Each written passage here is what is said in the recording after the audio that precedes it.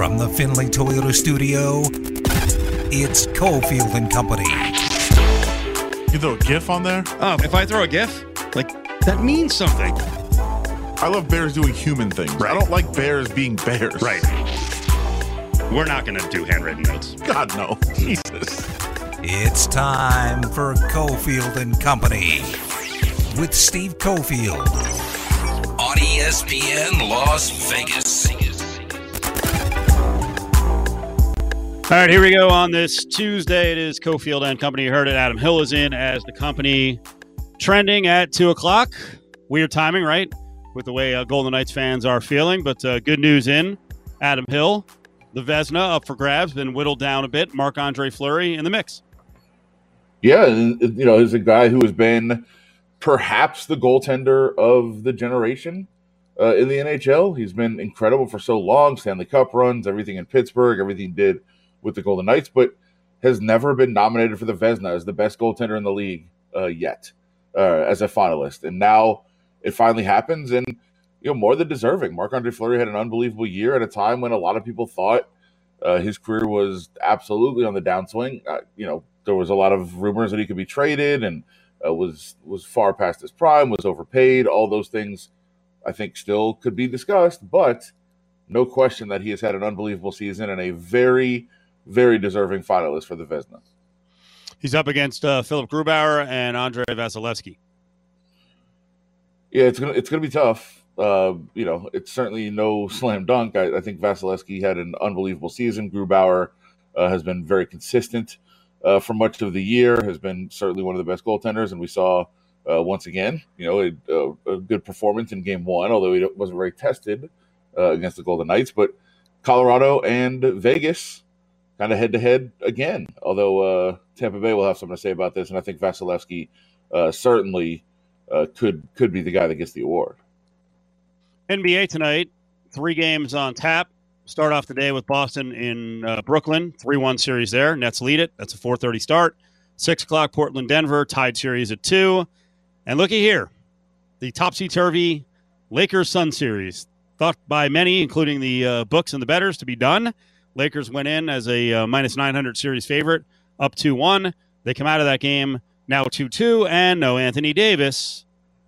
Well, unlikely to play tonight because of a strained groin. Uh-oh. Yeah, that does. Whenever you see, proclamations of series being over or, not being competitive or, well, that'll do it here, those are always subject to, well, what if somebody gets hurt? What if one of the most important players in the series gets hurt? And that has absolutely happened here. And the Lakers are a completely different team without Anthony Davis. Saw that in the second half of Game 4. I think if Anthony Davis plays throughout, the Lakers win and the series is pretty much over. Now all of a sudden you're sitting at a spot where the Suns' door is wide open. And you look across and see there's no Anthony Davis, and the Lakers are so built around their stars. When you lose one of them, you're a different team. And I think the Suns are probably sensing some blood in the water. If AD indeed doesn't play, as it looks like he won't, what a golden opportunity for the Suns to actually take advantage of this great season they've had. And that might not be the biggest news coming out of the weekend with the NBA, because there are more incidents with fans and players. Now we have an incident with Kyrie Irving in Boston where someone threw a water bottle at him. The person was arrested. And then some jackass ran on the floor in Washington.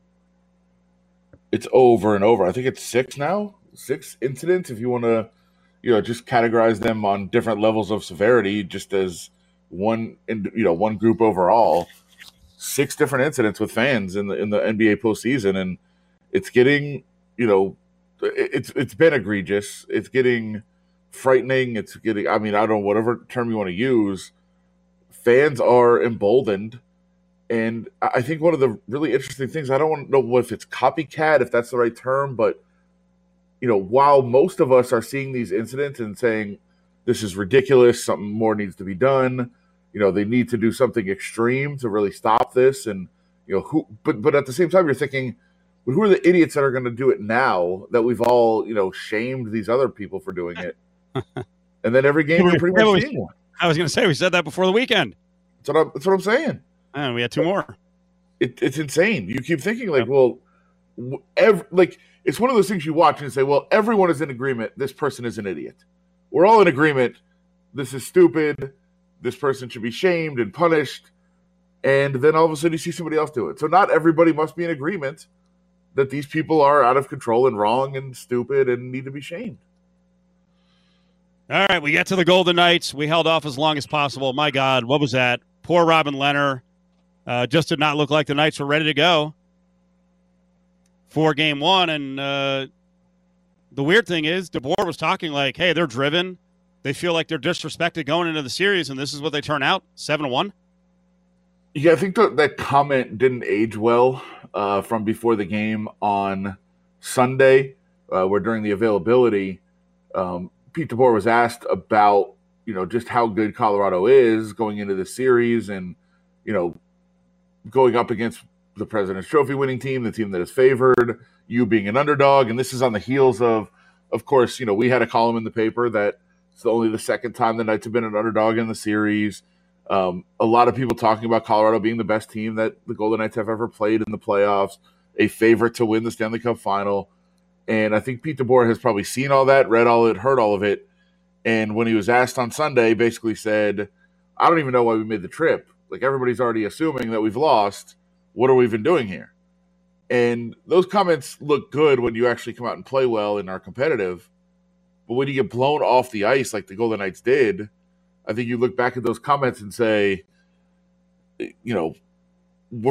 were people wrong that are saying that you're a worthy underdog and saying that you should be an underdog and that Colorado is the best team? Like, you did look like you shouldn't have made the trip. That's how you played in that game. Those things look very, very weird in retrospect. Usually, you say those comments, you go out and it's a really close game and everybody forgets about it. But that did look like a team that probably shouldn't have made the trip. One, I'm not sure why he's thinking about that before the series. Who cares? Two, that wasn't the vibe I got. So where's he getting that from? I don't know. If that was a true vibe, then the series opening at whatever it was, 170, would have skyrocketed to 350 before the series. Did he read a couple of people or heard a couple of people saying the Knights were screwed in this series? It seems so off for him because have you heard him mention media and predictions as any kind of motivator in the past? I'm not even sure he pays attention. Yeah, well, I mean, but he's never had to deal with being an underdog with the Golden Knights in the series. Which makes it even worse. They've had their ass kissed the whole season. All right. Last year. This is essentially, a lot of people think it's two of the three best teams. There's got to be a dog. Sure. And last year they were in a bubble and didn't really have to deal with a whole lot. They were kind of isolated from everything. And now this year they come in, they win the first series, and now all of a sudden, they're being asked about being an underdog. I think he was trying to play to this, hey, we've never been an underdog, so let's really embrace it and let's be that team that nobody believes in. And you heard nobody's really played nobody's ever believed in this team card, but you're starting to feel like they're getting closer. You were starting to feel that a little bit before game one, and I don't know if it really bothered them and it got to them and they really were affected. I think it was more the 7-game series not being able to close out and then having to go through the travel and the quick turnaround of less than 48 hours between game 7 and game 1. And they got off the plane and they were awful. I mean, it's not like they didn't look like they belonged in the series. They looked like they didn't belong in this league. Like, they were that bad. They were falling down all over the place and just, skating in the wrong direction and getting turned around and tripping over your own skates. And like, this team looked like they didn't belong in the league. Now, I expect a completely different team tomorrow night, but they were, they should be embarrassed by how they played. I'm sure they were embarrassed by how they played. It was horrific, but it does look a lot worse in retrospect when you are kind of playing up this underdog angle and then you come out and play like a team that doesn't belong in that game. A lot more on the Golden Knights throughout the show. Ryan Reeves and his suspension. We'll get into that. What exactly happened to Robin Lehner in this tilt? But coming up, we got to get to June 1st is here. We're expecting some big moves, some big trades. We'll see what the latest is on Julio Jones and if the Raiders are involved. Now back to Cofield and Company. Because it's not a real deadline. It's like a cap deadline, But Julio's not showing up in Atlanta anyway, so it's not like they need to do it. Like, the only real deadline to me is training camp. So, like, a deal could get done this week, sure. Falcons didn't trade him before the draft, so if they're going to be, holding out for a better pick, if they're going to be that patient, like, they may not trade him this week either. But this is sort of the first opportunity we have to see, like, does some team go, we're going to upper off for a little bit, we're going to do the deal, we're going to make sure we get him, and we're just going to move on there. This is like the first chance we get to see that. Ian Rappaport on the Pat McAfee show. Adam, what do you think is happening right now with Julio Jones? Is someone going to jump the line and get in front of everyone else and offer a first, or are the teams who are looking at Julio Jones going to kind of wait this thing out and wait for the Falcons' demand of the first to come down? I mean, I can't imagine a world in which a team in this season, where the salary cap is and what everybody's dealing with, offers a first-round pick for Julio Jones. I can't imagine that scenario. But I've seen teams do silly things before. Yeah, it's a first-round pick, and then you get to give Julio Jones a raise. Because you're not getting Julio Jones just for, a less-than-market deal. You have to give up a first, and then in all likelihood, you're going to have to give him some kind of signing bonus and rework the deal. Rich Eisen was talking about this on his show, and he was kind of talking it through. Because he was talking about the Raiders. Why wouldn't the Raiders get involved on Julio Jones? And, of course, you can hear Rich every day on our sister station, Raider Nation Radio, 920 a.m. Fire this. No one's mentioning the Raiders. Raiders 6-1 to land Julio. I guess people are mentioning the Raiders. I just haven't heard that talk. 6-1? 6-1. Patriots still your front runner at 5-2. 49ers 3-1. Titans 4-1. Raiders 6-1. Would that put the Raiders in the running for a good, solid second place in the AFC West? Okay, cliffhanger. If they get him, could they finish second in the AFC West? I cut it off there because the odds actually were missing the Rams, Adam, who made a meteoric rise at the end of last week, going all the way up to 5-1, but then it came out that the Rams aren't interested in Julio Jones, so back down they go. Originally, they were 66-1. To get Julio Jones. Here's a little more Eisen on Julio Jones, and Rich loves the Raiders. What is a second-round pick? You know what I mean? Yeah, I feel you. If this guy could put you over the top, what is it? What that's it. Whatever. I'll sit there on a Friday night, watching everybody else pick when I got Julio in my back pocket. You kidding me? Okay. So the basic question, what is a second-round pick worth, Adam? Let's get off the first.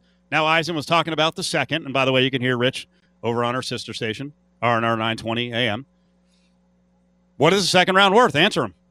It's worth plenty, but I think he's right to an extent. Here's the problem that Rich Eisen is falling into, because I know one of the things that he likes to do is the same thing that a lot of fans like to do, and I think most of the people that you're hearing obsess and drool and, just lust after Julio Jones have one thing in common. They're fantasy football players. And so am I. And, I am obsessed with fantasy football. I love it. But, players that are first-round picks in fantasy football are not necessarily, the same first-round picks that you'd get in the NFL. No. I mean, they're first-round pick guys, but it's not people you'd give up a first-round pick for. Would I give up a second-round pick in fantasy for Julio Jones? Yeah, I would. Yeah. But you have to consider that he's, into his 30s now. The games played on his stats aren't necessarily indicative of his health, because he has usually shown up and played, but he misses halves here and there. He misses quarters here and there. He's questionable every single week. We know that. And I'm not doing this to diminish Julio Jones. I think he's an unbelievable player. I'm pro Julio Jones. I'm definitely an advocate for his talent. But you do have to consider what he makes and how close to the end of his career he might be when you would make a deal like this, and the amount of money. I mean, the cap hit that you take and what the restructuring would be just seem insane to me. And here's the thing. He said, does this make the Raiders a clear-cut second place in the division, or however he phrased that? Who's he covering? Is he getting to the quarterback, or is he covering a receiver? What position plays wide receiver? Okay, no, then he's not changing the dynamic of the team. This team is not a wide receiver away. It's several key defensive players away. And I don't get why Julio Jones would make the Raiders significantly better. I get why they would want him. I get why there's speculation because, this is the kind of player the Raiders have always, tried to get. John Gruden is, very much into offensive weapons. He went and got Antonio Brown before. This would kind of make up for losing Antonio Brown. Now you get Julio Jones, one of the best receivers in the league. All great. So I get why the Raiders are connected to him, but I don't get why people think he would make the Raiders significantly better. That's not the right fit. More on Julio Jones coming up throughout the show. Up next, though, we'll get a reaction from our Raiders Insider, Locked On Raiders podcast, part of Raider Nation Radio 920 family. Q Myers. Finley Toyota. They'll do anything to sell you a car. No Toyota problem is too tough, too large, or too small. Keep your Toyota running like a Toyota. You're listening to Cofield and Company on ESPN Las Vegas. Back here on this Tuesday, we check in with our weekly convo, Q Myers, Locked On Raiders podcast, big part of the family over at Raider Nation Radio 920. Speaking of that, Rich Eisen, Q, is saying that the Raiders need to make a run at Julio Jones. Do you agree? Yeah, I definitely do. I mean, we've talked about it many times on the show before that, you always want to continue to develop your team and always continue to develop your offense. And the Raiders offense isn't complete 100% yet. They could definitely use Julio Jones. He would immediately be the best wide receiver on the team. So, yeah, absolutely. They should do their due diligence. They should even try pretty hard to get after him, try to get him on the squad. But at the same time, I feel like there's a lot of different elements in play that may just be too rich for him, that they might, even though they might want to get him, they might not just be able to get it done as quickly as some of these other teams are going to jump on him. What are some of those factors why the Raiders you think are behind other teams in getting it done quickly? Well, the trade for him, you've got to have the salary cap space. You've got to have the $15 million something. And right now they have about $4 million. So they've got to make some moves. Not saying they can't, but they've got to make them quick. You can't just go ahead and trade for him and not have that salary cap space and then say you'll figure it out later. You've got to get that done quick, fast, in a hurry. And I think that there's some teams out there that may be trying to beat them to the punch and go for and do that. And then on top of that, there was the report that came out on Memorial Day that Julio Jones is also looking for, what else? A new contract, which is something he's always looking for, a new contract. Man, I wish I could get a raise like Julio Jones gets a raise. It's like every single year he's like, hey, I need another raise. And I feel the same way that we all need another raises, but it just doesn't work that way. But Julio Jones, boy, he's the gift that keeps on giving when it comes to salary and I need another raise and I need a new contract extension because he's asking for one every single year. Do you believe that there are teams out there that will give up a first-round pick for Julio Jones? I don't know, man. That's my big hang up. I've talked about it on the podcast the last couple shows, and people are saying, oh, well, look what the Raiders have done with their first-round picks. Just go ahead and do it. He's a proven wide receiver. But he's 32, Steve. I just can't, and maybe I'm wrong. Maybe it's just me being stupid. I don't know, or me being naive.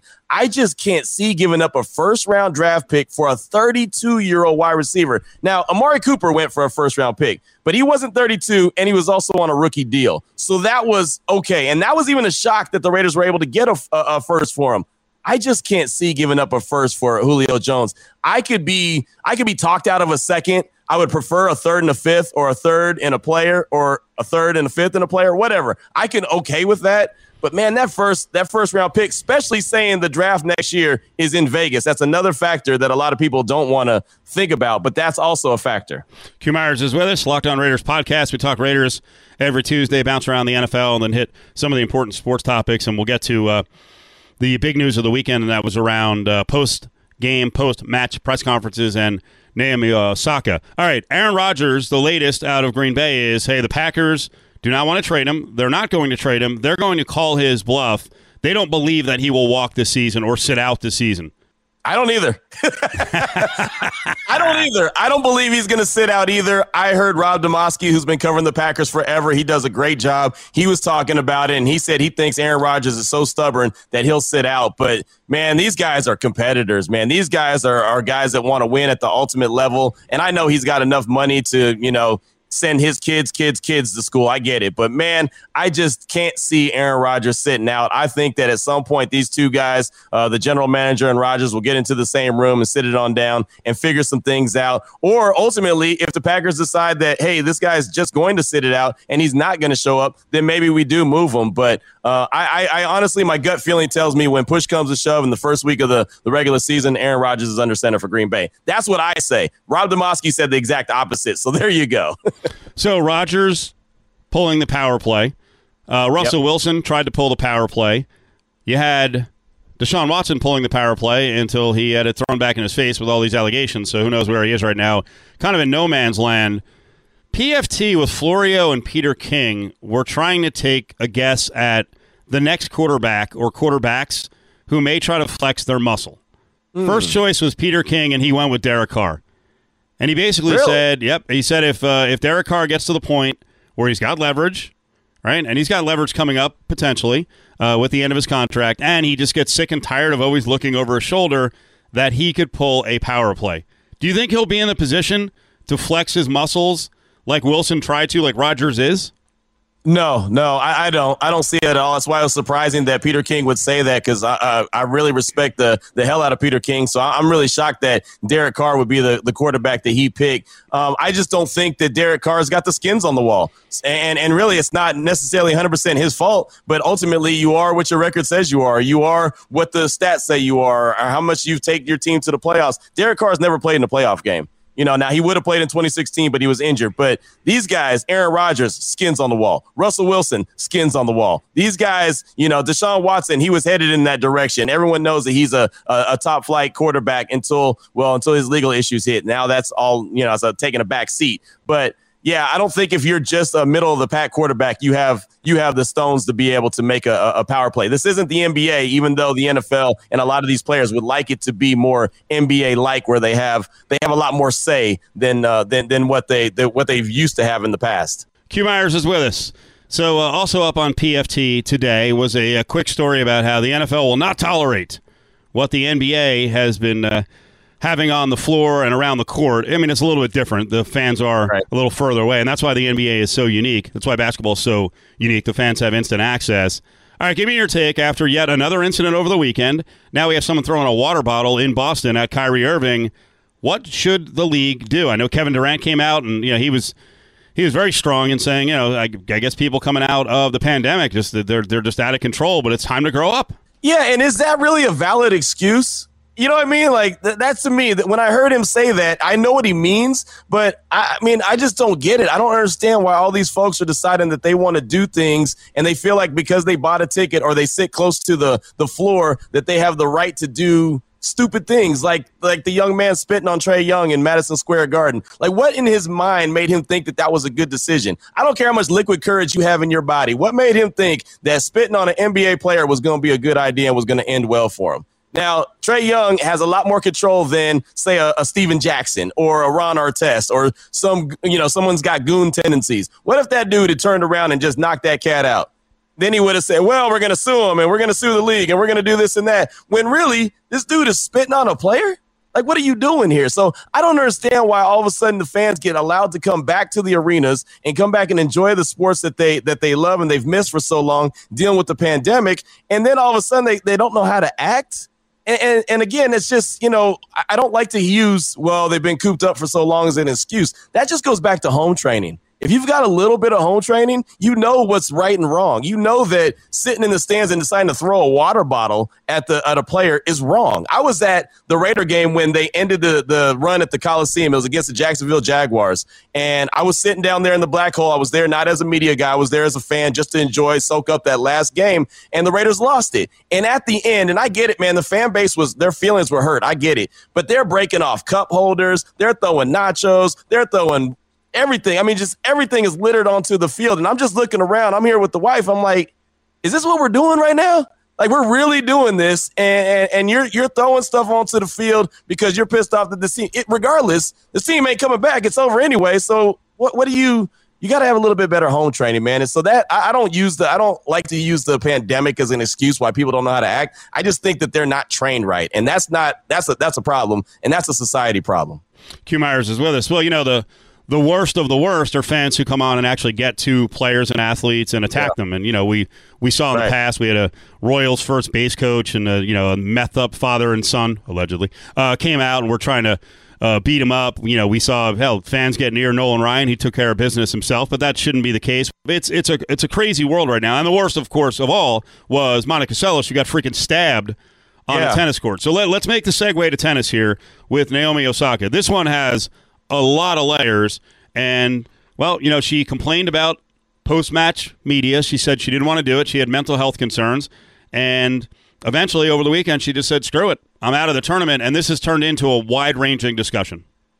It has. It's turned into a huge discussion, especially with it being Mental Health Awareness Month. And, she did make a big to-do that she didn't want to do it. And she said she was going to take the fines, and she hopes that it goes to a really, really good cause. And then she acted on that. And then all of a sudden it became such a topic, and everyone was talking about it so much, and disappointment because she didn't do the post-match media session that she decided just to go ahead and pull out. Well, that's a great player that all of a sudden is out of a major event. And so, of course, tennis is not going to like that. And you want to feel and you want to side on the side of the player and say, hey, well, if she's not feeling it, if this is hurting her mental capacity, you don't want her to do it. But then at the same time, you want to look at it and say, hey, this is part of the professional ranks. This is kind of what you do. This is part of the gig.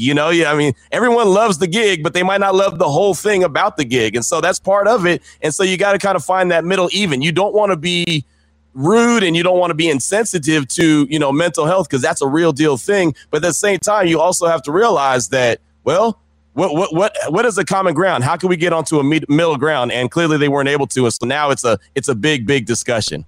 It's one of those no-win situations. Really, if you don't ask any questions, if you don't talk about it like we're talking about it, then you're ignoring the subject and you're just trying to kind of push it to the back. And that's not all right. It's something that's got to be discussed. They just got to figure out. I think this is a perfect time for Naomi and the powers to be in the tennis realm to get into a room and maybe have a discussion on what they can do and what it is moving forward that she would need or she feels like she should need. I think the good thing about the situation is she's such a big name and she's so good, and they of course are going to want to highlight her, and they don't want her to miss out on any kind of action because that's just losing money out of their pocket. I think that she'll be able to bring as much awareness to the situation as need be and will at least draw their attention. Now, if they're going to move forward on it, who knows? That's going to be up to them. I will say this is also part of the issue of having professionals at like 14 years old and 15 years old. I say it all the time. We look at, the NBA where they're talking about just go straight out of high school, go into the league. And we've seen some do it. We've seen some fail. I think that, these guys and these young ladies can go and compete. Their bodies can hang with these pros and these grown-ups and these adults, but a lot of time their mental capacity cannot hang with them. And, that is a major factor. There's a lot of times where you may look the part, but upstairs you're not quite the part because you're only 14. And I was going to say, look at Tiger, how great Tiger was, but look how early he started. He never had an opportunity to even be a young man. And so you just kind of saw that it didn't always click the same way that you thought it would click when he was younger. And then moving, as he got older, you kind of saw him want to start doing other things, and start to be involved and felt like that was such a chore. It's almost like it wasn't fun anymore. It was a chore, and it was just a job that was forced on him instead of him having to be able to, make that decision on his own. Well, on the issue of athletes talking to the media after games, because this is a slippery slope. The NFL is already starting or had restricted access because of the pandemic. I think it's going to be hard to get the NFL to roll back some of that stuff, some of those restrictions. I think they kind of like what they have right now. I've always thought on the collegiate level that athletes coming out and speaking after losses and wins, but after losses is actually great life training. I don't know that people will buy that, but the majority of college athletes at the highest level are not going to play professional whatever for very long. Right. Eventually, they're going to have to get a real job. And in the real world, like when you have failings at the workplace, you do have to speak to the media. It's not really the media, your bosses. You are going to have to face the music every once in a while. And dealing with those crisis moments, dealing with disappointment, dealing with losses.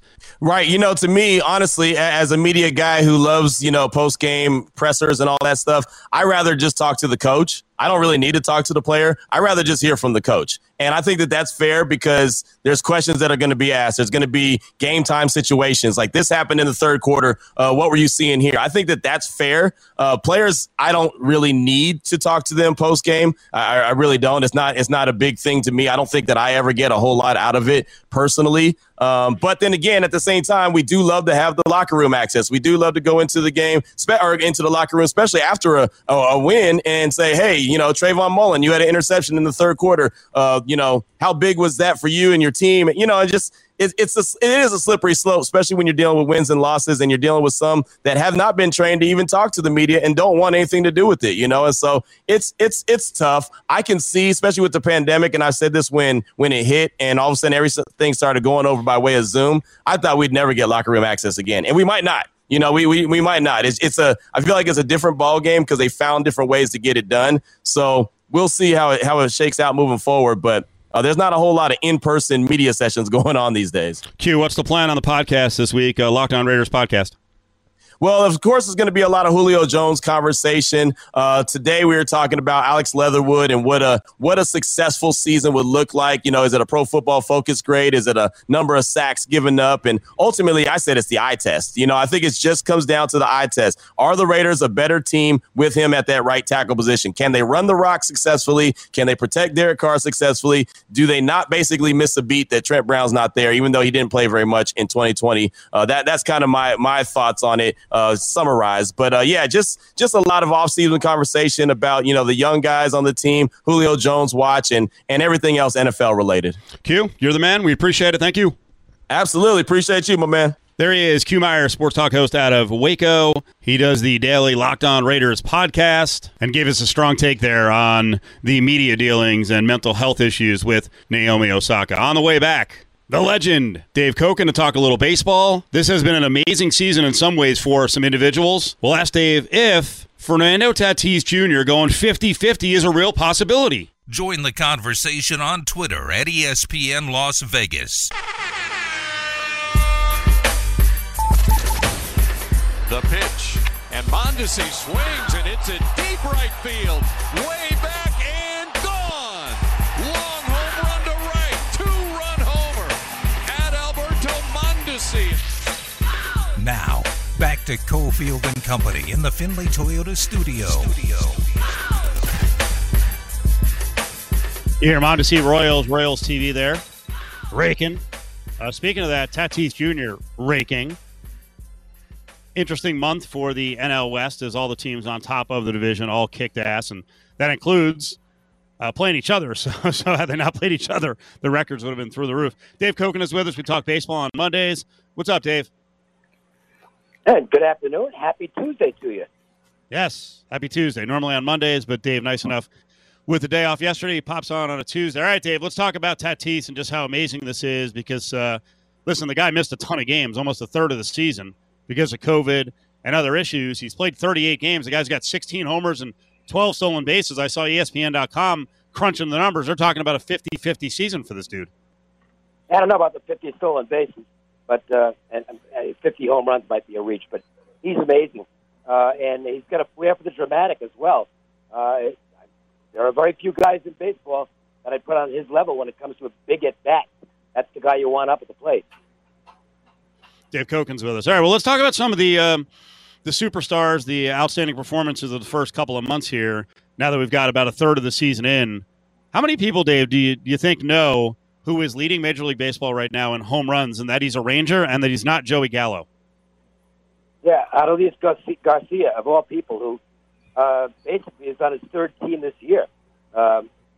It's just an amazing story. He's come from out of nowhere. Plays a pretty good outfield, too. And his homers have not been cheap. He's just smashing the ball. Now, we'll see what happens as pitchers get more familiar with him. Maybe they'll find a hole in his swing, but he's having a dream season right now. Not much else going for the right for the Rangers, so they have to be enjoying that. Dave, a lot of fans and even media types and people that follow sports tend to overreact early in a season when there's a big free agent signing or somebody's brought in and it just doesn't click right away and there's a slow start. You have to judge it on a full season, not on what happens the first couple of weeks. But we're getting pretty deep into the season right now with Francisco Lindor, and it's just not happening. At what point do we start to work? his numbers weren't great last year either. So I don't know what's with his offense. Defensively, he's still sensational at times, and I don't think there's anything wrong with his attitude. He's staying positive. Maybe he gets hot at some point, but right now it's just a mess. There's no way to predict whether he's going to come out of it or not. Well, what about the Yankees? They just got swept by the Tigers. Should we worry about them? And on a side note, I believe the Tigers just had their third winning month in like the last 5 years. So Tigers actually played okay last month, but they shouldn't be sweeping the Yankees. No, and the Yankees are having problems offensively. Basically, it's Aaron Judge and not a whole lot else. LeMahieu is not having a great season. Some of the other guys you'd expect to be producing are not. They've lost Hicks, which means Gardner's playing every day, and he doesn't really hit much anymore. They're not the best team in that division. I think it's pretty clear who is at this point, and that's the team the Yankees are having the most problems with, as Tampa Bay absolutely owns them right now.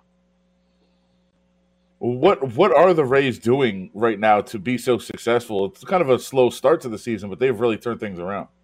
It's the same thing the Rays always do. They use their entire roster. It's not a roster that's loaded with superstars. It's just a team concept. Ash does a great job moving the right pieces each and every day, it seems. He gets great use out of his entire pitching staff. Look, they're a very analytic-based team, and apparently it works because they won the pennant last year, got to the World Series, and right now I would say they're the favorite to get back there again. Dave Kokens with us. We're talking baseball here on a Tuesday, normally a Monday spot. Dave moving around this week for us here on Cofield and Company. So we're through about a third of the season, a couple of months in, and I know I was asking you this at the end of April. I'm asking again at the end of May, which I guess means maybe I should stop asking. The Giants have won 4 straight. They won 5 of 7. Gausman, who's a little dinged up right now, has been freaking amazing. I don't believe he can keep doing this, but if he does, I guess the Giants, Dave, have a chance to win 95 games. It doesn't make sense. No, it doesn't, and I don't think they will, but they keep on making me and everybody else look bad because they're just a good baseball team right now, and they're doing it in a lot of the same fashion as Tampa Bay is doing it. Not really a team that's loaded with superstars. I guess Buster Posey might be a Hall of Famer down the road, but that's about it. The pitching staff, Kevin Gausman's been unbelievable, but the other pieces are doing well, and I think they've got a chip on their shoulder, which it's tough to measure that in wins and losses, but they've got an attitude. I mean, everybody says they're no good, and they keep on going out there every night wanting to prove people wrong, and they're doing it. I do feel like, though, the Rays have a bunch of dudes, at least several dudes who were high-level prospects, like were guys that people coveted, whether they got them through their system or they traded for them. And you look at the Giants, you're like, these were all guys who seemed like they were petering out as quadruple A players. Yeah, it's a team full of cast-offs, and sometimes that works. I mean, not for nothing, but 4 years ago we saw the Golden Knights do it in the NHL. That was a team of all cast-offs, guys that nobody else wanted. And I guess there's a chemistry that exists on rarely, because most of the time if you have a team like that, they just aren't any good. But once in a while, it really clicked. It did the Golden Knights in their first year and ever since, basically. And look, the Giants won the race last year right until the very end, and maybe they're going to stick around this year. I don't know how, because their roster just isn't that good, but they don't know it. I love what's going on in Chicago with the Cubs, because clearly, they were going to tread water this year. They were going to move on Chris Bryant, and looky here, they're 7-1 to close May. They go 19-8 in the month. Their record is pretty damn good, and I don't think they planned at all on being buyers, a couple of months from now. But maybe they are, and maybe they have to go out at least for the short term and get some sort of replacement for Yu Darvish. Well, look, if they stay in the race, and it looks like they will in what is kind of an average division, there's no real good. Cubs will turn into buyers at the deadline. I don't think there's any question about that. They're a big market team, and they're not going to sell off. I mean, this isn't the Cleveland Indians. The Cubs, if they're hanging in there, they're going to buy. What about the Royals? Same question on them. They're hanging around. I don't think anybody really expected this. Do they start looking to add somebody? Well, and this gets interesting because the Royals, if they win tonight, they're over 500, which when you consider they had one really bad stretch where they lost like 11 in a row. Yeah, look, I think the Royals and again, the White Sox are the team to beat that division, but there's nobody else that's real good. I think the Royals will take the approach, well, maybe we're closer than we expected to be. Let's go out and get a pitcher, because that's really what they need. They need starting pitching. I don't know if it can hold up with the pitching staff they've got, but if they hang in for another month, then it becomes serious for them. Well, the Cardinals might need a pitcher too. They saw an injury to Jack Flaherty as he was playing offense, and it's still interesting to see why we're still doing this when the DH has been so fan friendly for so long in baseball. What is your take on that one? There'll be no the next collective bargaining agreement. There will be no more pitchers hitting. That's done. It was just a labor thing that they couldn't put it in this year. But when the new CBA comes around, it'll be a universal DH. I don't think there's any question about that. Dave Koken, WagerTalk.com. It's WagerTalk.com, and Dave's having a damn good year. So get over there. They do a ton of videos in the morning to get you primed for that night's action. All right, Dave, let's spend the last couple minutes talking about the Knights. What the hell? I mean, what was that? Did we just brush it off? Hey, a loss is a loss. It doesn't matter. Is that debilitating mentally? I mean, who expected 7-1 and just to get blown off the ice? Well, the good part is if it was 2-1, it would still be the same result. Mentally, they have to bounce back from that. I think it's a determined team. I expect them to play better tomorrow. Fleury will be back in goal. I'm not pinning it on Leonard, but quite frankly, he let in a terrible goal to start the game, and it went all downhill from there. Look, I don't think it would have made a difference if Fleury was playing, but they're a better team when Fleury's in goal. That's my take, and I expect them to play better tomorrow. Don't know whether they're good enough to beat this team. Colorado is just unbelievably fast. Their team speed is incredible. I don't recall seeing a team with 4 lines with this much speed. If they don't win the whole thing, it's really a big upset at this point. Dave Koken. Let's close on this. Dave and I do DC and the Sunshine Man, a revisit to our show that we did for about 4 years, around 2008 to 2012 on ESPN Las Vegas. And when Dave said, they're just a better team with Fleury in net, trust me, Dave said this going into the weekend. Dave, your explosion on some of the viewers and listeners, because they kept pressing Leonard getting in there and that maybe they should rotate, you freaking flipped the blank out about the goalie situation and rotating goalies in the postseason. And based on the result, I'll say that validated my opinion. I would not have rested Fleury. I'm playing Fleury every game until he shows that he can't do it. He's your best goalie. He's better than Leonard. And you can't afford to just give away a game in a 7-game series. And quite frankly, I thought they gave away the first game. They played like they just mailed it in. It was a lousy effort. And look, it's just my opinion, but to me, nobody's going to publicly say it on the Golden Knights, but they're not the same team with Leonard as they are with Fleury. And Fleury should have been in goal. And you're basing the dislike of no rotation on what? Watching a lot of hockey over the years, that this just does not happen in the playoffs? Yeah, I'm basing it on more than 50 years of watching hockey. You go with your number one goalie in the playoffs. It's that simple. Dave will take no S on this. He, like I said, he flipped out on Friday night. All right, Dave, enjoy the week. We'll catch up with you late Friday night for another DC and the Sunshine Man. Sounds good, guys. Thanks for having me on. There you go. Dave Koken. WagerTalk.com. It's WagerTalk.com. Yeah, Dave had an epic meltdown. That was one of 2 during the show. 3 o'clock hours on the way. We'll get into that decision to start Robin Leonard, and then we're going to check in with one of the media members who covers the Avalanche. The crew over at Finley Toyota speak Spanish, Thai, and even Persian. In fact, they speak 14 different languages. Come in and talk the universal language of big savings today.